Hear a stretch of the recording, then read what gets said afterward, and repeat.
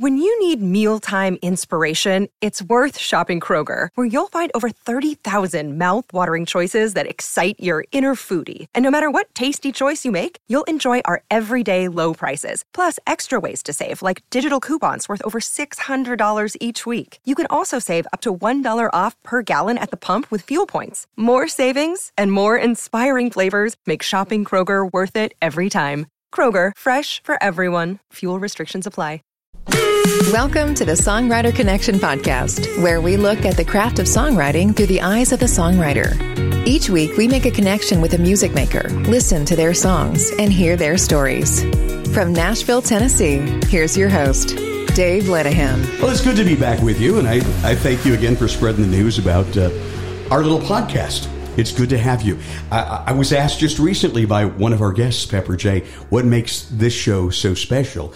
And I don't know if it's any special, but, you know, I tell you, for me, it grew out of my love for radio and interviewing. I've interviewed, if you've listened to past episodes, I don't like to talk about myself, but one of the things I loved to do when I was in radio was interview the artists. And I've this will date me, but I've interviewed everywhere from Barbara Mandrell. Mm-hmm. One of my first interviews when I worked in just outside of Cleveland, to Willie Nelson. So and just about everybody in between, and it was one of my favorite things. And so I thought podcasting seemed to me like starting your own radio station without having to worry about the ratings and the politics and the corporate stuff, structure. So a friend of mine who I worked with in radio had a podcast, asked me to guest on his, and I said, sure, but you got to tell me more about podcasting and show me how to get involved. So this all started January of 2021, and what I wanted to do with this show was make it similar to what I used to do on radio. We had a little segment of my afternoon drive show in Cincinnati called the 5 o'clock freeway. And every now and then an artist would come up from Nashville, we'd pass him through, and we'd put him on, and we'd do live music and just talk. I thought it was the best job in the world, I really did. And then when I left radio and I got involved with NSAI, the Nashville Songwriters Association International, we had a very strong chapter in Cincinnati. We started our own TV show, and that was called Nashville Songwriter Connection. And I thought, if I could do a podcast, I'd want to keep it like radio. So we're not video yet. Man, we might someday, but I want to be like radio, and so, but I wanted it to be like the Nashville Connection TV show, and Songwriter Connection got its start. Now, there's been a thing with Connection with Dave. My website is the Dave Connection. My radio show is the Nashville Connection. 2 stations worldwide right now. Yoo-hoo, yeah. Terrestrial stations. But, so it's all just an extension, and that's what we're all about. But, hey, let me introduce you some new friends of mine that I've been very lucky to meet and get to know in the last few days. And they're from Las Vegas. Pahrump, Nevada, about an hour west of Vegas. Are you? Okay. What's an hour west of Vegas? Pahrump, Nevada. Pahrump is the name of the town. Pahrump. It's a beautiful valley surrounded by mountains, and most of the year we can see snow on the top of them. Oh, what a musical name. Pahrump. It's Pepper J is with us, and John Michael Ferrari. Thank you so much for being here. Oh, it's wonderful to be here. Yeah. Thank you. Yes. You've done a lot. I mean, a lot. I'm looking at your resume is your CV is like pages. I don't even know where to begin with you. I understand you've been doing music for a long time, John Michael. You've got a lot of CDs out there and available. You've got your music on Spotify everywhere you can find music. And so, I mean, where did it start for you? Well, I started when I was very young. Uh-huh. I think I got my first guitar at 7 or 8 years old. Yeah. And I learned how to play Tom Dooley. Of course. Hang down your head, Tom Dooley. And I'm still working on it. So is my Uncle Fran. Fran, if you're listening. He'll get that. It's an old family joke. He used to always pick up a guitar and go, hang down your head. Never mind. Go ahead. That's funny. I love it. But, and then I was sidetracked for a while, and I took up roller skating and ice skating. Me too. Wow. Did you really? Yes. I loved ice skating. I loved ice skating, but then when I found out that there were more cuter girls at the roller rink, I switched. And when you found out a lot more cuter girls like guys with guitars, right? Yes, I bet you, absolutely. You changed over. I was living in San Francisco at the time. Were you? And I got my first guitar, and I didn't know which way to hold it because I'm left-handed. Oh, are you? Okay. And but I thought, well, however Elvis is holding the guitar, that's how I'm going to hold it, and that's what I do today. Okay. Same way. So you learned to play right-handed. Yeah. Yeah. Right-handed. Wow. A lot of people have done that. But cool. I knew at an early age what I wanted to do, and that's what I've been fortunate to do most of my life. All of my life, I've been. I used to tour a lot with doing cover songs, and the whole that thing. Yeah. But that was a good starting ground to learning how to write songs, because when you learn how to play all these different cover songs, you're learning. You really are. Yeah. You're learning format, structure, where the chorus begins, or sometimes back then they didn't have a chorus; they just had a bridge many times, or a refrain. Yeah. Yeah. And so when I started writing my own songs, I just knew. Yeah. I knew how to structure the songs. And today, I tell people, I said, but you have to know your goal. Are you going to be a songwriter? Are you going to be a singer, entertainer? What is that specific goal? Mm-hmm.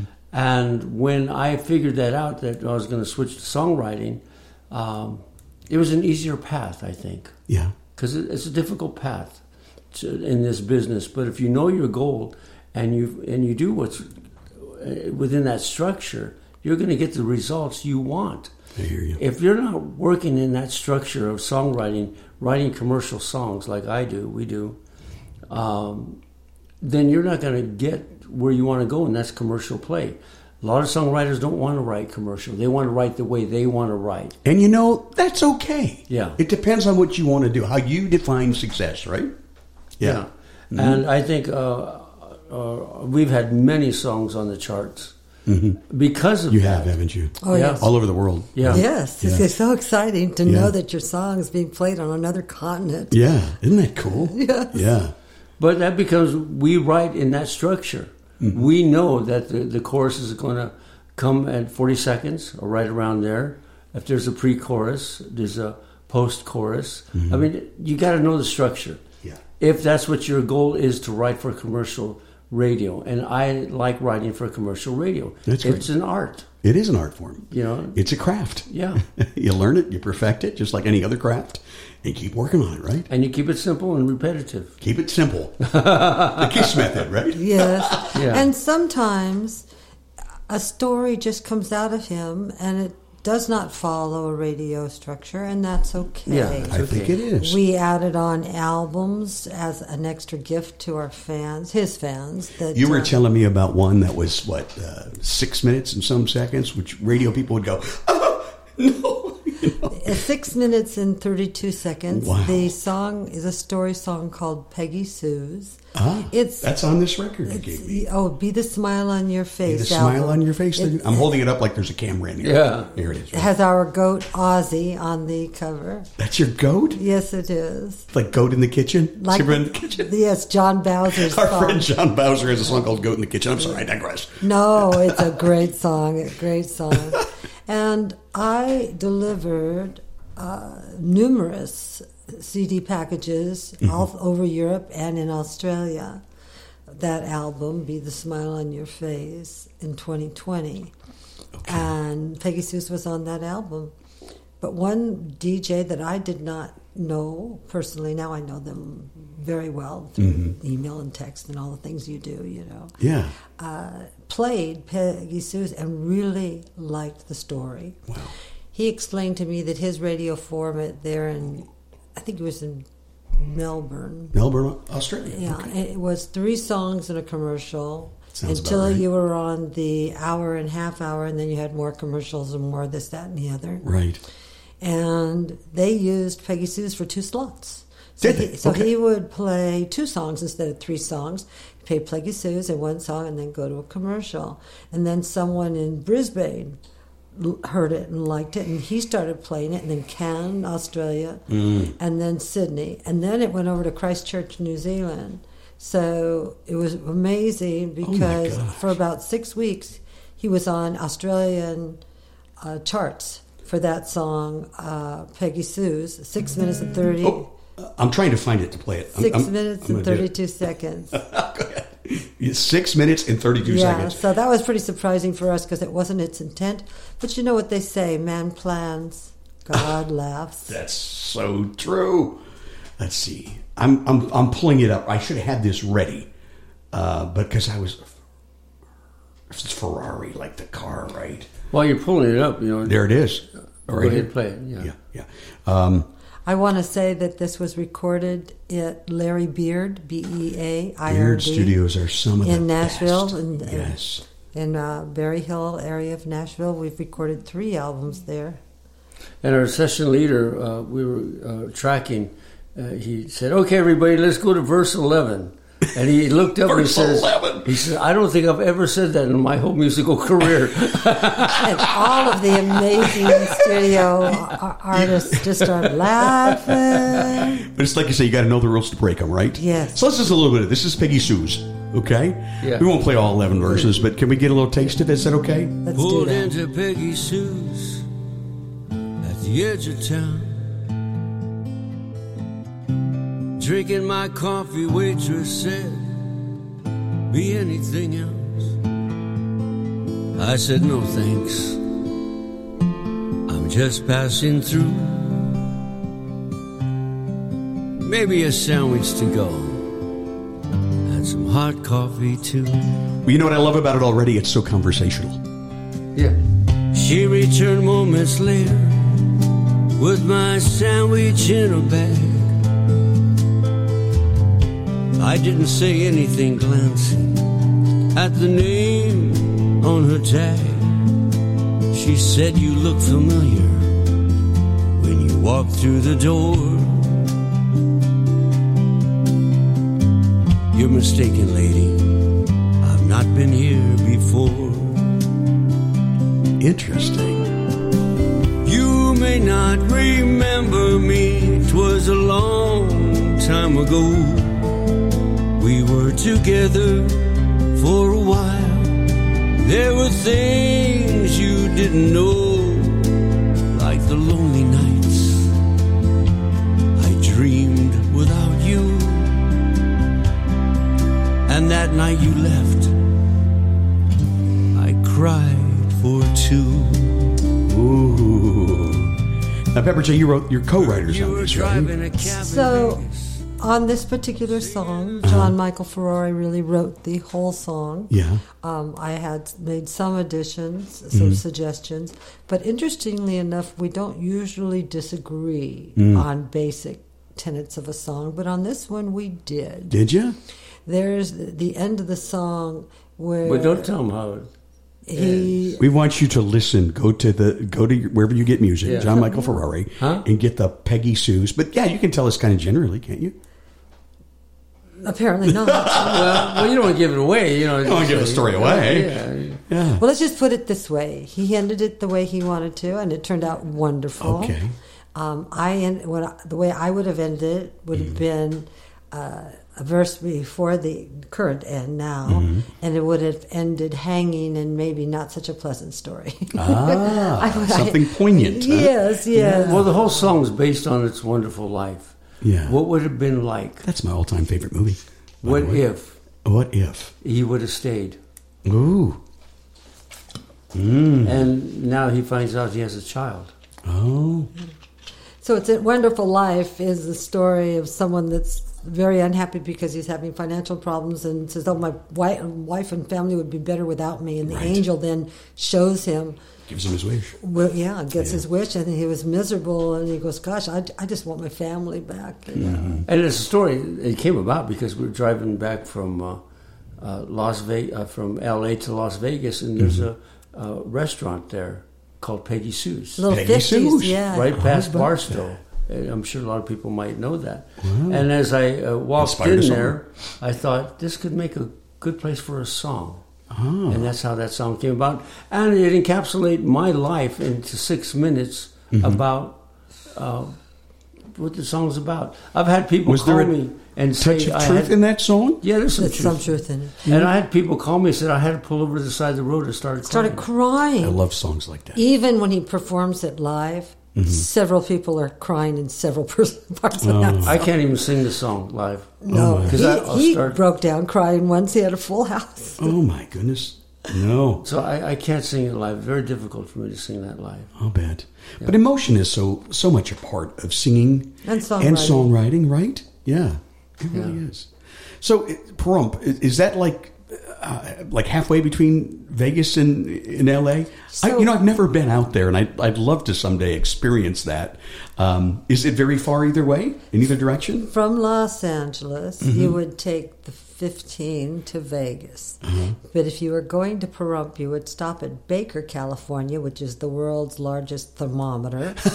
Right. Then you would turn left into the desert. Okay. And then an hour later, you'd end up at Shoshone, which is the doorway to Death Valley. But instead of going straight to Death Valley, you would turn right, and a half an hour later, you would be in Pahrump, Nevada. In Pahrump. Yes. And so you don't get those Death Valley, that heat. No, right? no. Death Valley can be 130, 120.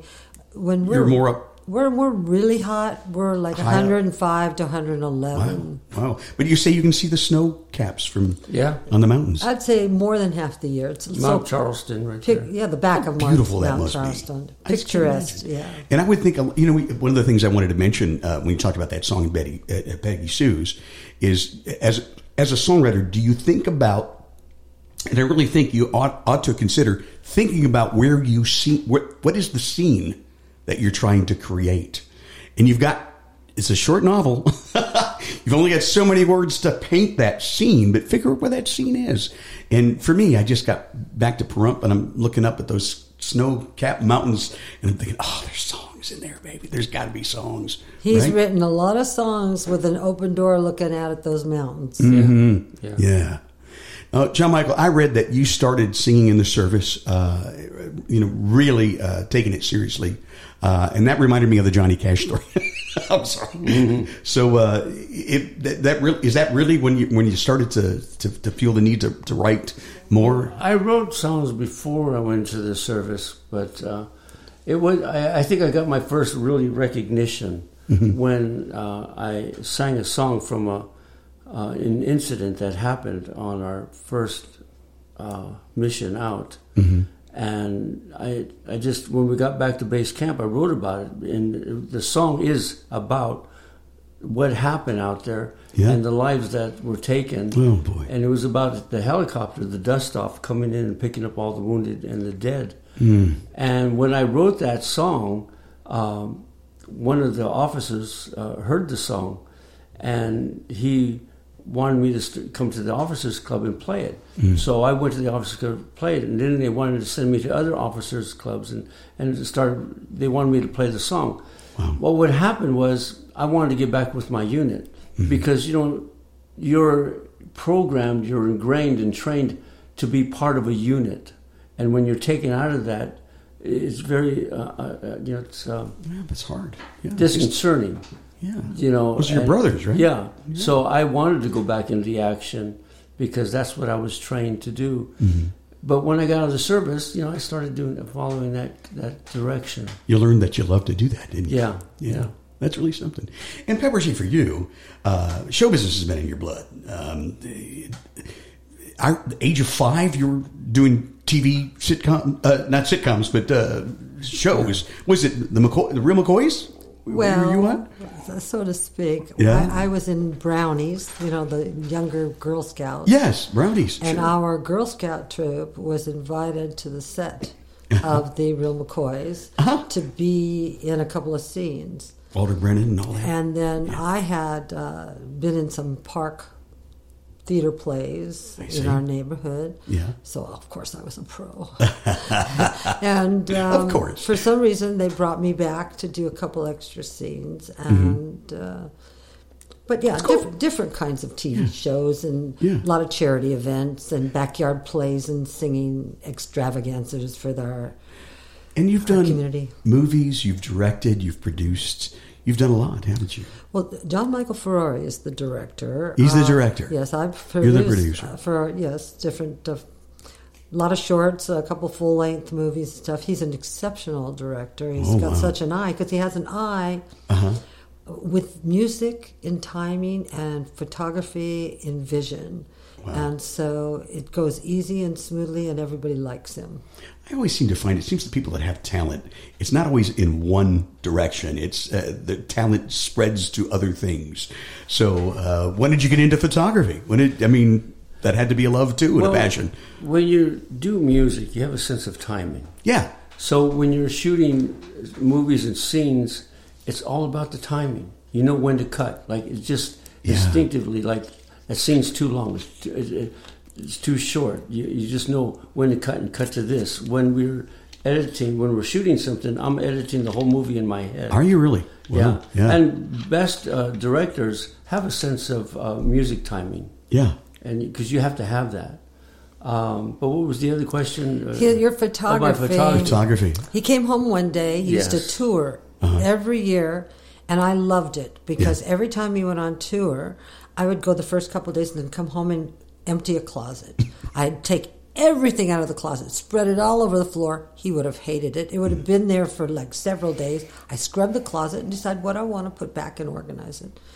After 7 years of touring or something, he says, I'm really done touring. I just want to, let's just play music here at home. Let's not tour. And I said, but wait a minute. I still have 2 more closets to do.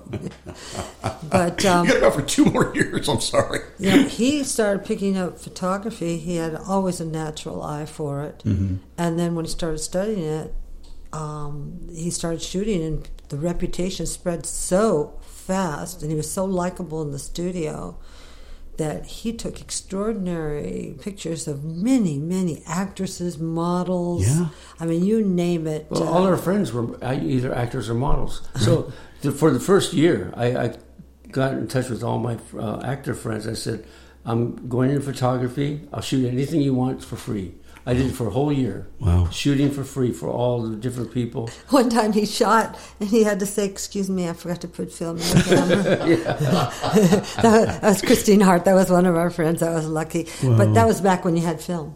Yeah. And I was shooting, and one of my models, she was terrific. She came in, and at that time we had to wait for the contact sheet. You take it down, and they make a contact sheet for you. And we were sitting at the kitchen table, and I opened it up and I looked at it, and they were horrible. Oh. And I'm thinking, she's going to just get so mad when she sees how terrible these pictures are. Oh. So I slid the contact sheet over to her. She was sitting across the table, and she pulled it to her, and she looked at the contact sheet, and she looked up and pushed it back. She said, Johnny, they'll get better. You'll get better.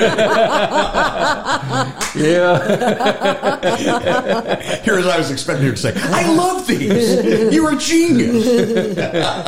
He did get better. Yeah. He has did a lot of covers for different people's music. Wow. A lot of he did a lot of good photography for several years until I said, John, please go back to your original music, because I had loved his writing. I've always been enamored of it. The first song that I produced for him was in 1990, When Love Said Goodbye. Mm-hmm. And it's sort of like a Motown, bluesy, I don't know what it is, but gosh, I loved it. And you produced. So you're a music producer as well? Yes, well, that's what I've done for 34 years now. Not exclusively with John. I've had some other...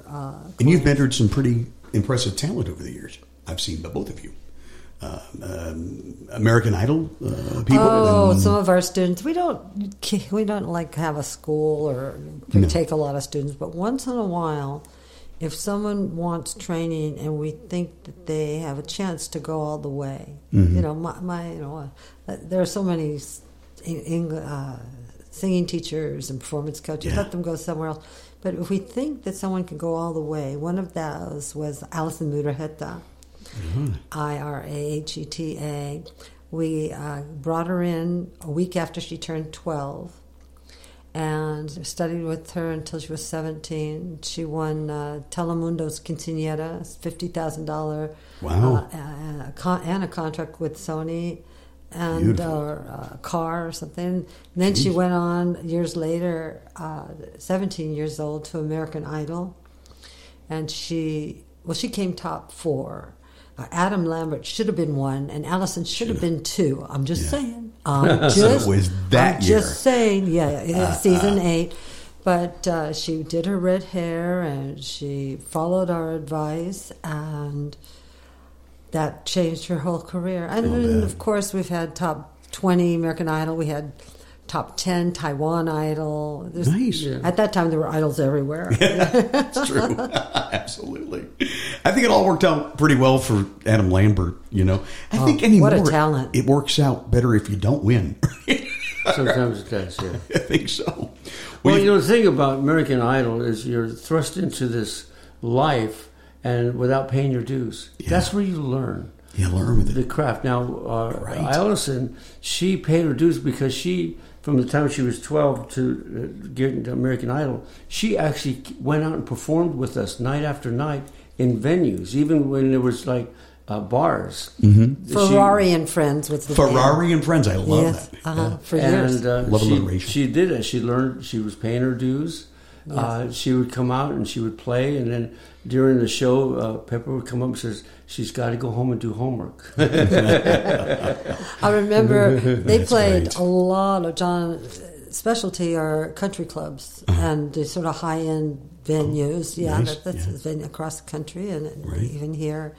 And I put a kid on stage, Allison, and the manager rushed over me and says, "You can't have a child on stage." And I said, "Well, let's do this. Let her sing one song. If you don't want her on the stage, we'll take her off. It's not a problem." Halfway through the song, the entire kitchen staff had come out of the kitchen and was lining the walls. The event in the next ballroom over heard it, came in, was lining the walls. He came up to me and said, "She can stay." I said, "Okay."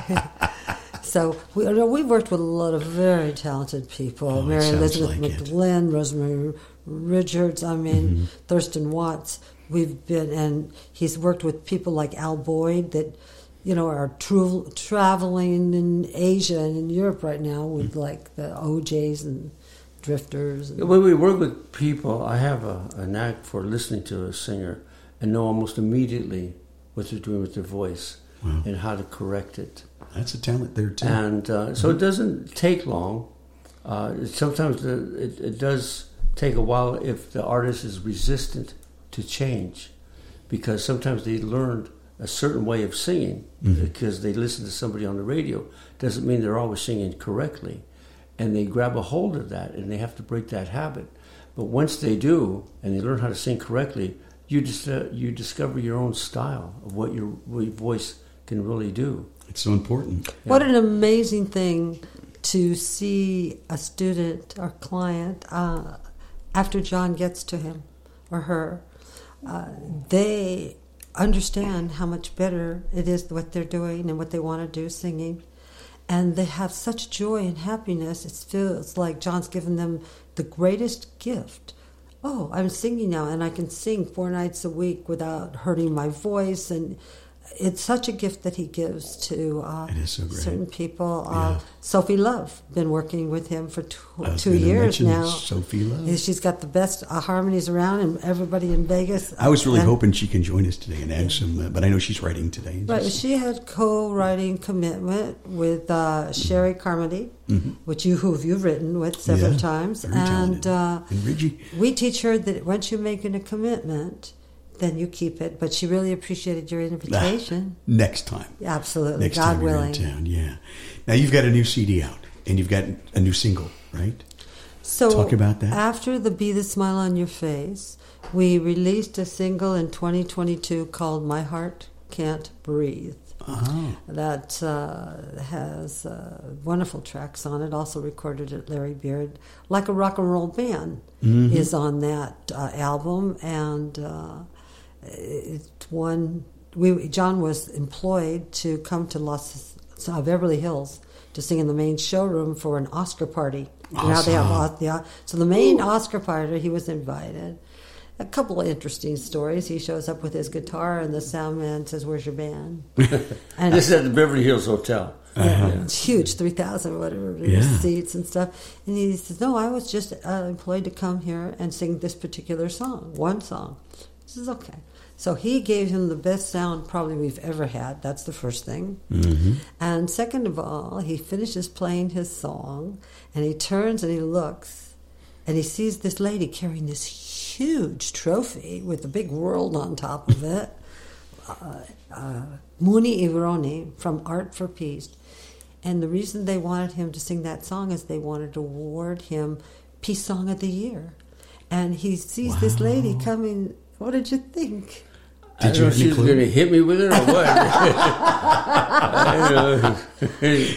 I had no idea. I had no idea. I'm up there on stage and at the Oscar party, and they're bringing me this big thing, and wow. And a whole ballroom full of celebrities. Wow. And so you could talk with John Michael Ferrari for 2 hours and never know he won any kind of award. Yeah.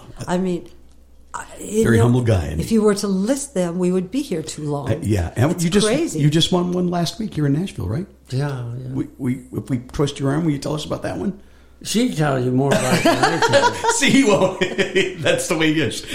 She just says, "Oh, get dressed. We're going."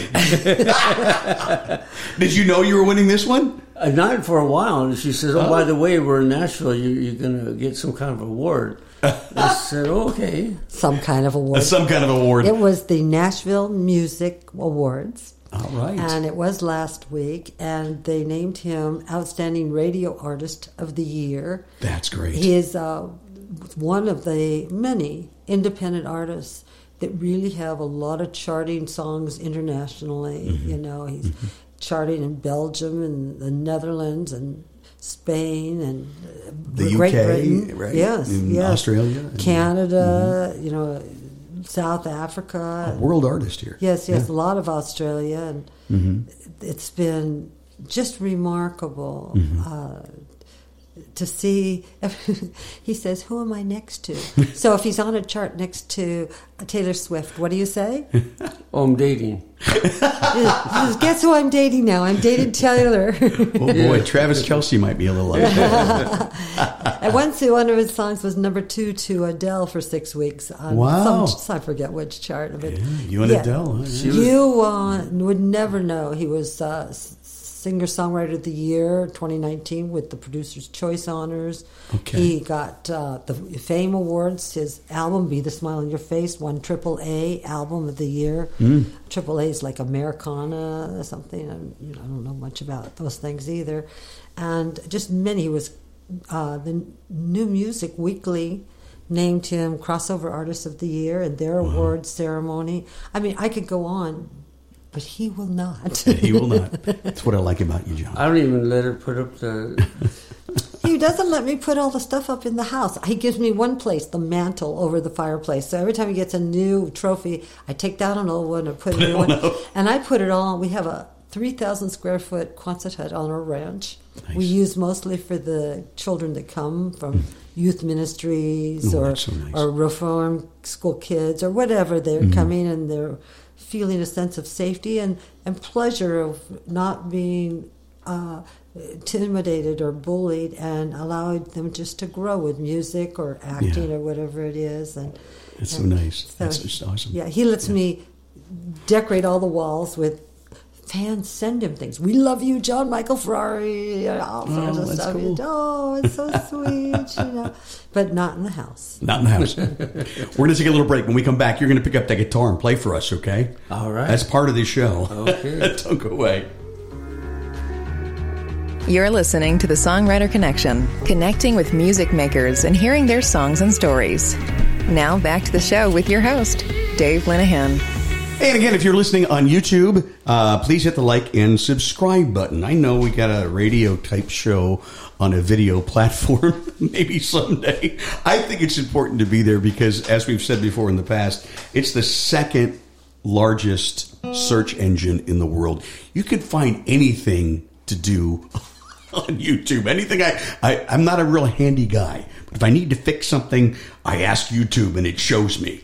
I had a guest recently on the podcast that tells me they learned how to play from lessons. They learn how to play guitar lessons on YouTube. So, hey, it's there. So we're out there. Songwriter Connection podcast. John Michael Ferrari is our guest. Pepper J is with him. And you've got that guitar picked up. We've got to hear some of these songs that you're talking about. All right, here we go. Too late. Want to dedicate that to my Uncle Fran? You want something else? No, it's something he wrote. That was perfect. No, it's perfect. I did. I wrote it from the record. Comic relief. Okay. I'll tell you what, instead of playing a whole song, we'll play just a couple of few little knickknacks of songs. Okay, good. One night I was working and I had YouTube on, and I had the sound down, and there was Fred Astaire and Ginger Rogers. Oh man! They were dancing across the screen, and I'm sitting there and watching it. I'm thinking, yeah, okay, I could write a song for old Fred. Yeah. You know, and so as I'm watching that, I'm playing around with the guitar, and I just kind of came up with this thing. I thought, old Fred could dance to this. Oh, yeah, I feel it. Don't need a reason to love you. Don't need a reason why. I do, 'cause I do when it comes to loving you. I don't need a reason why. Oh, don't need a reason to kiss you. Don't need a reason why. You're my shining star. You are 'cause you are. And I don't need a reason why. That's so classy. Very good. And that's on the CD right there. On The Be a Smile on Your Face. the smile on your face. So, you know, that's... so I write... I don't really write country songs. But a lot of the songs... Well, if you listen to this podcast, you know we don't care for genres anyway. Yeah. You make your own genre, right? But when we record, they put a slide guitar in there. Well, yeah, I guess that would make it. And we get radio play. You know, we get crossover radio play. There you go. You know, that's big. So one day I'm at Trader Joe's and standing there at the produce section and squeezing. What was I squeezing? Cantaloupe. Ah. And the guy next to me was squeezing avocados. And the girl next to me, it was right across from us, she was squeezing tomatoes. And me and this guy looked up at the same time, this beautiful girl on the other side.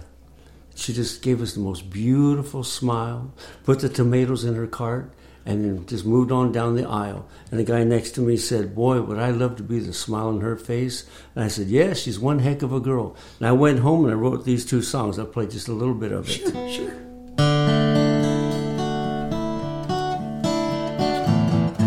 I've been waiting for this moment with you, lying right here, my heart holding you, the breath from your side, touching my face, words you speak, I can almost taste, and ooh-wee, I never thought this could happen to me. I wanna love you like this, love you like that, build you up, bring you back. I want a world in your twirl, kiss you, girl, be my girl to a better place. And ooh-wee, I wanna be the smile on your face. The title cut. See where the title went? Yeah. Into the chorus. Awesome. Yeah. You didn't give that hook away. Yeah. Till the very end. I love that. That's it. And then I wrote that song from that one incident. And then I thought, how about what I said? She's one heck of a girl. Yeah. I want to take you to a movie. I want to hold your hand. I want to show you my room view, cafe terrace, table for two, 'cause you're one heck of a girl, heck of a girl. Ooh, baby, you're one heck of a girl, heck of a girl. baby, you're the one. So you got the title and the whole chorus right there. Exactly. Yeah. You know, I've known you very long, but I get the feeling that you can make a song out of just about anything. Well, I can sometimes. Yeah. You know, but writing, there's a way of writing. You know, if you say, John, write me a song about a banana dating a hot dog. You know, there's a way to do that. You know, you make get a list of who what wears, you know, bananas, what can you do, and what.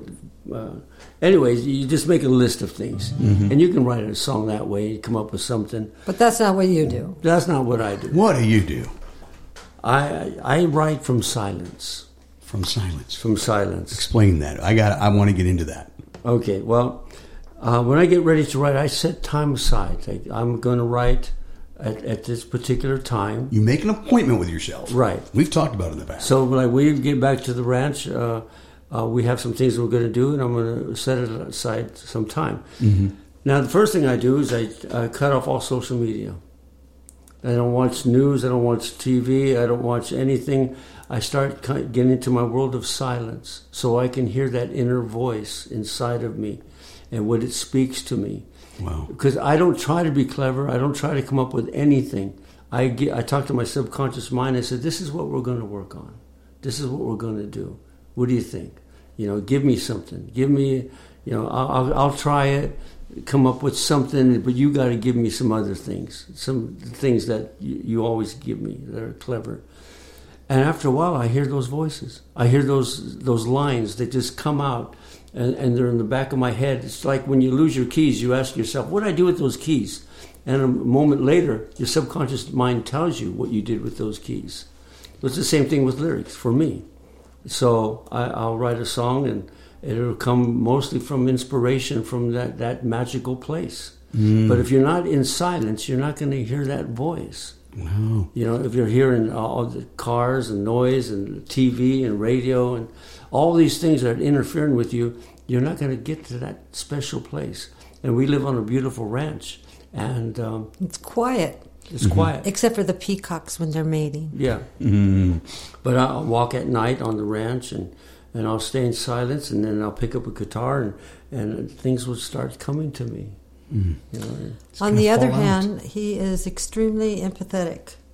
So, for example, a young 24-year-old confessed to him one time that she was a cutter.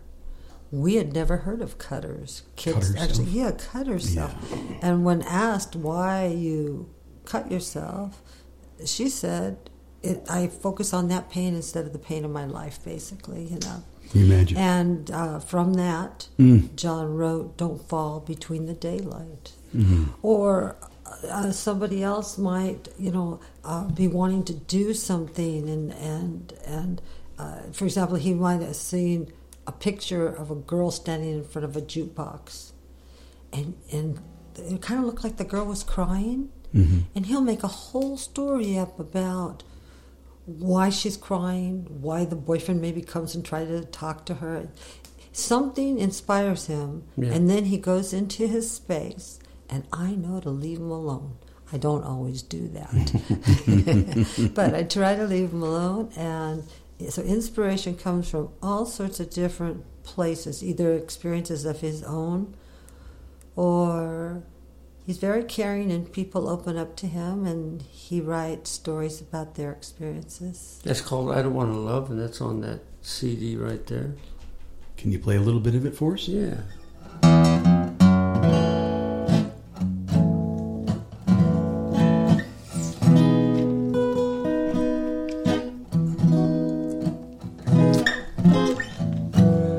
I see you standing at the jukebox, playing our favorite song. Ooh, swaying slowly to the music as you sing along. Brushing back the hair from your face, I can see your tears on mine.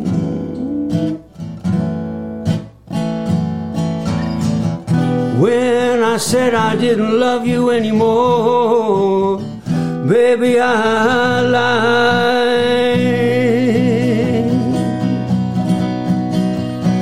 I don't want to love, I don't want to love, I don't want to love nobody but you.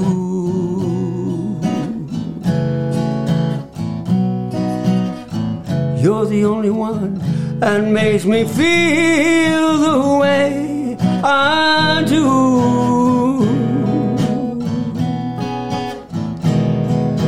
I don't want to hold, I don't want to hold, I don't want to hold nobody but you.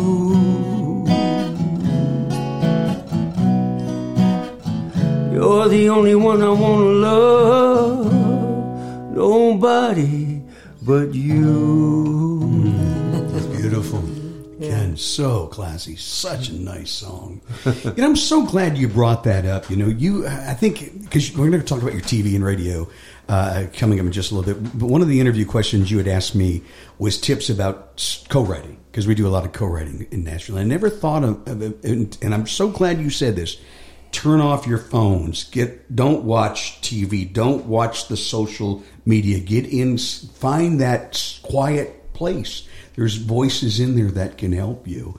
And we've never really talked about it on this show before, but I think that's one of the most valuable tips that you just gave to all of these aspiring songwriters that do listen to this podcast. Yeah, go ahead. I was just thinking of something. John wrote a song about 6 years ago called Working My Way to Nashville. Yeah, well, and our good friend Ray Ligon, right? Yes, well, no, just John. John? And then he didn't feel that it was finished, so he put it in one of the many large folders of unfinished songs, brainstorming ideas, notes. I gather everything and I save it. He goes, you still have that? Yeah. So about 2 years ago, I was looking for something else in those folders, and I saw Working My Way to Nashville, and it was the worst time at all to bring it to John as a project because he was working on the radio show. He was remixing. He was about ready to perform. He was about ready to record. And he said, I really don't have the time on this. Do what you can do on it. So I worked on it for several months. And, an outsider would look and see a correctly formatted song and think it was finished. And I said, John, I worked on it. I think I made it better, but I don't feel it's finished. So we put it back into the folder. And then about a year and a half after that, everybody in Nashville, John Pepper, would you co-write with us? Let's co-write. Love to co-write with y'all. and we always say, oh, yeah, that'd be great. We've been working together for so long. We don't know what other things might look like. But when Ray Ligon, Ligon, who we had already liked as a friend by that time, said, I'd love to co-write with y'all, I went back to the hotel room at the time, or no, maybe we were staying with Rich Banks, and I said, Johnny, I think that song, Working My Way to Nashville, would be perfect for him. And I feel that there's still 2 lyrics that are weak, and let's see what we can do. So I sent him the song with the melody line that we had and the lyric sheet, and it said, Working My Way to Nashville by John Michael Ferrari, Pepper J, and Ray Ligon, ? And he came back and said, heck yes. He made the song stronger. We took him into Larry Beard and recorded it. John explained how he wanted it played. We talked about how we wanted it sung. He made our vision come true. But what you don't know, Dave Lenihan, is that the Kentucky Songwriters Association just named that song, Working My Way to Nashville, Songwriter of the Year. Wow. We just got Songwriter of the Year for Working My Way to Nashville. And if you go to either John Michael Ferrari on YouTube or you go to Ray Ligon on YouTube, you'll hear the song everywhere. It's located everywhere. Yeah. But particularly on John's YouTube, because I put together a music video for Ray with him singing it and a bunch of photos that David G. Baker from Nashville took of him. I thought it was a beautiful, if I don't say so myself, music video. So that was cool. And again, he would never mention it, but I might say, and I'll say, hey, Ray Ligon, we miss you. I love it. I was supposed to play with him at the listening room in Pigeon Forge last week, and unfortunately couldn't make it. So you owe me one, Ray. We need to schedule another show real soon. He's a great guy. Yes, and we enjoyed very much working with him. So, yeah. And then he has a co-write with Taryn Amay.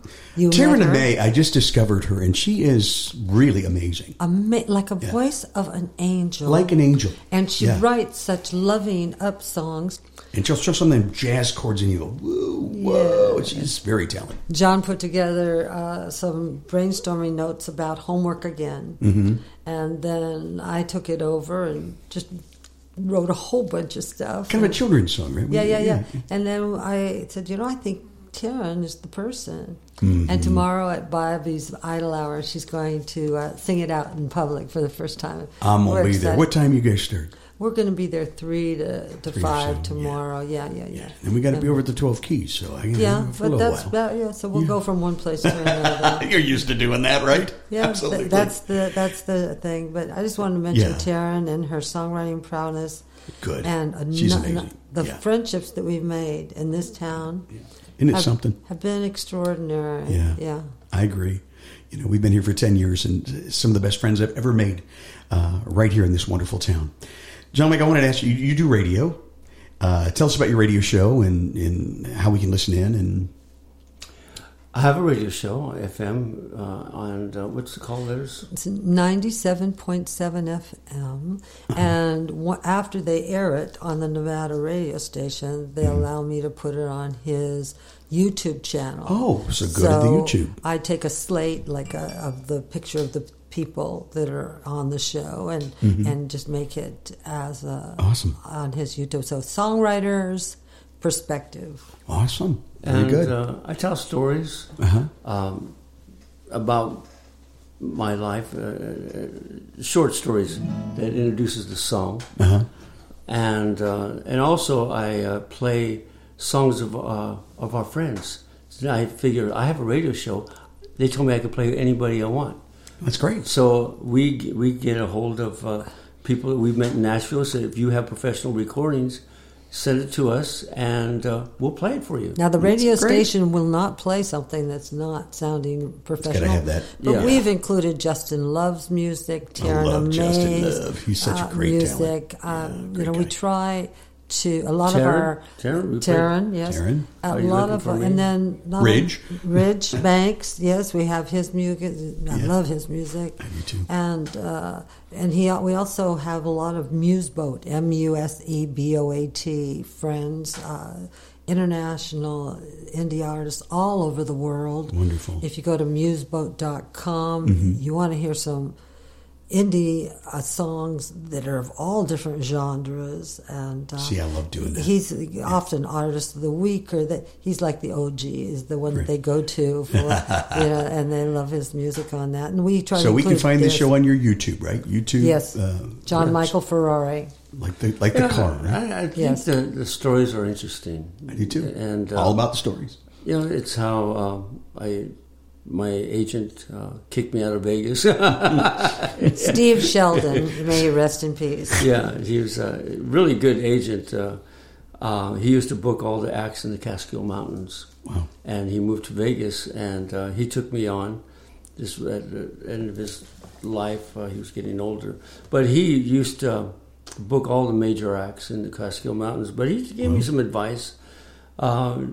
He said that when Woody Allen was starting out, he told Woody Allen, he says, do the comedy that you do and your audience will find you. And he said, do the music that you do and your audience will find you. Just go out there and do it. And really, we've lived by that. I agree with that 100%. That's what I preach on this show every week. Yeah. Every week. Find your own thing. Define it. Because we've been told, especially we go in the studio and they go, those are a lot of major seventh chords you played in. John loves major sevenths. I love major sevenths too. Yeah. I do. And I said, I like those major sevenths. Well, we don't do that in Nashville. But We gotta start. well, sometimes we listen to our session later, and then sometimes we say thank you, but we're going to do it this way. Yeah. There you go. We just talk it After over. all, they work for you. Oh, we've been exceptionally happy with beer. But when we music. came to Nashville, I've heard nothing but good things about Yes, radio. excellent. Yeah. we decided that we were going to take the advice and listen because we were newbies. We didn't know Nashville. We didn't know how it works, and we wanted to get on the charts. And we had Larry Beard, which was excellent. As our session leader. Acoustic guitarist. And he gave us good advice, and it was because of his advice, he said, drop that third verse. Oh, we hated that. It was like losing a child. Oh, I bet. Oh, it was terrible. Yeah. But we did it. But you did it. And because of that, it went up to number 2. Yeah. How about that? So beautiful. Yeah, nice. What a lovely song. Wonderful. Yeah. Well, I want to hear at least one more song before we go. You've been in town and you've been doing, we were talking today over at Ridges. We had a nice little lunch, and you've been in town filming for a television show that you're putting together. And I want to hear more about that, because what you said today at lunch was talking about how you give back. Yes. What can you ask yourself? What can you give? Not what I need from you. What can you do for me? Which I know a lot of people think that way, but what can you give? And you seem like the kind of folks that just give and give. And so tell us about the TV show, and thank you so much for giving exposure to a lot of us songwriters here in town. It's just so beautiful that you do that you give us this platform. So tell us about the show. Tell me more about it. The radio show has been so successful, unbelievably successful. That same station and another station have Ferrari Fridays. So starting at 4:00, they play nothing but Michael Ferrari songs. That's so cool. For an hour and a half or 2 to 2.5 hours with commercial breaks and stuff like that. Okay. And we've been so welcomed and had such kindness shown us from the singer-songwriter community in Nashville. And people give us opportunities, and make connections and introductions. And it was John Michael Ferrari's idea. He says, let's turn it into... Well, first of all, he says, I have an idea.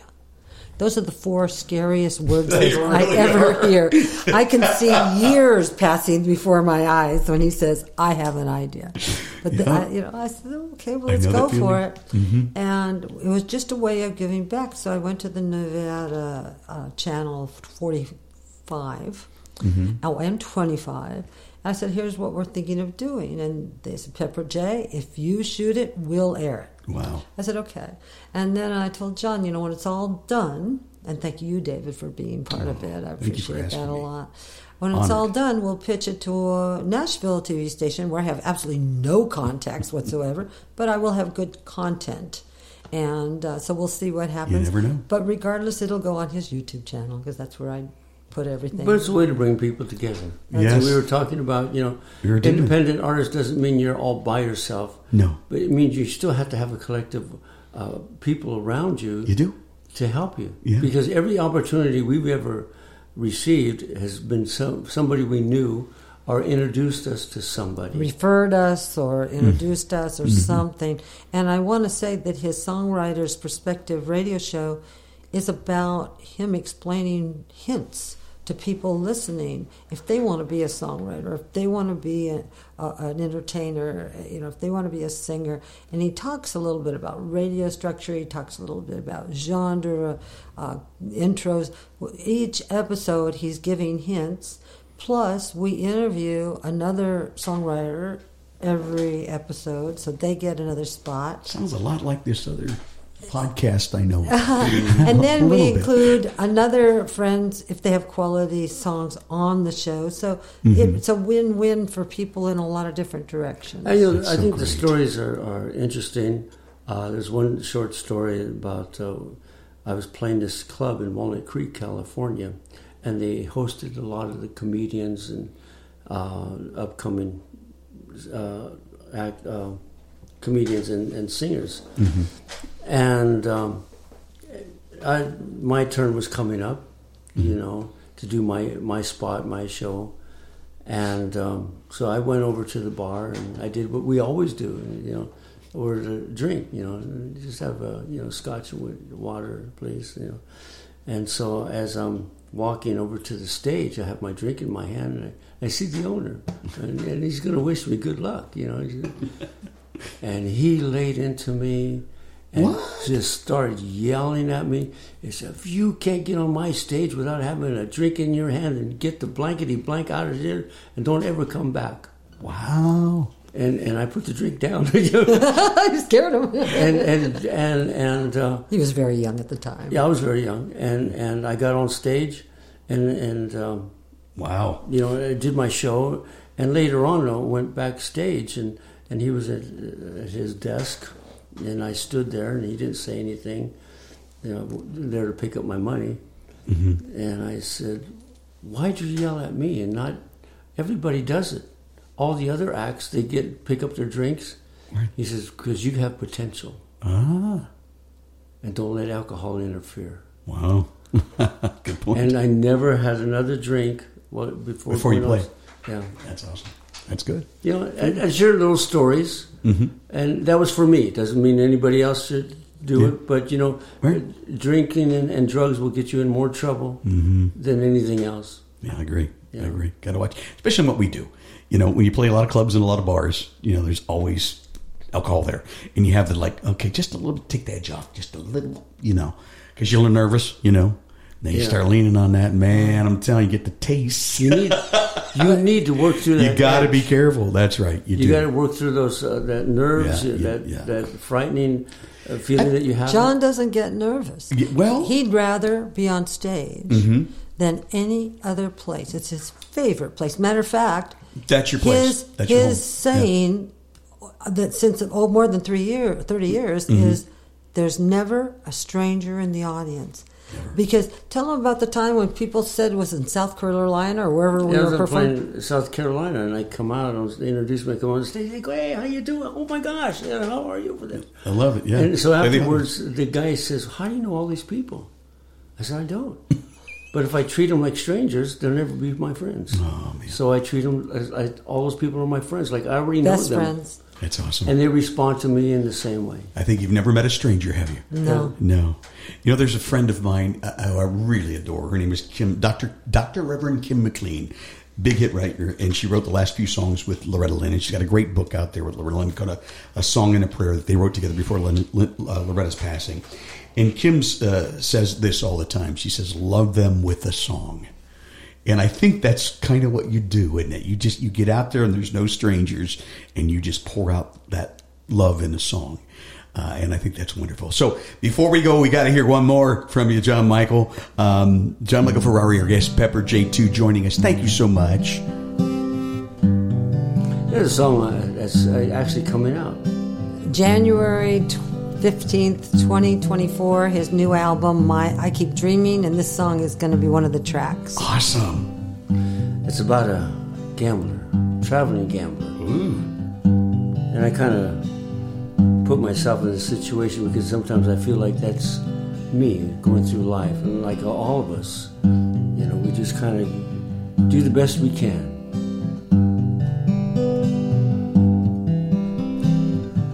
I'm a traveling gambler, riding a winning streak, holding 4 aces, that's all I need. So lady, won't you join me for a celebration toast?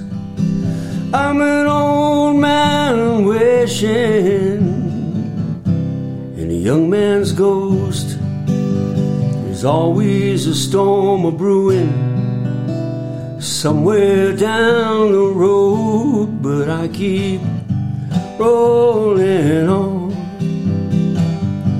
rolling on. It's a rough life I've been living, but I'll keep rolling on.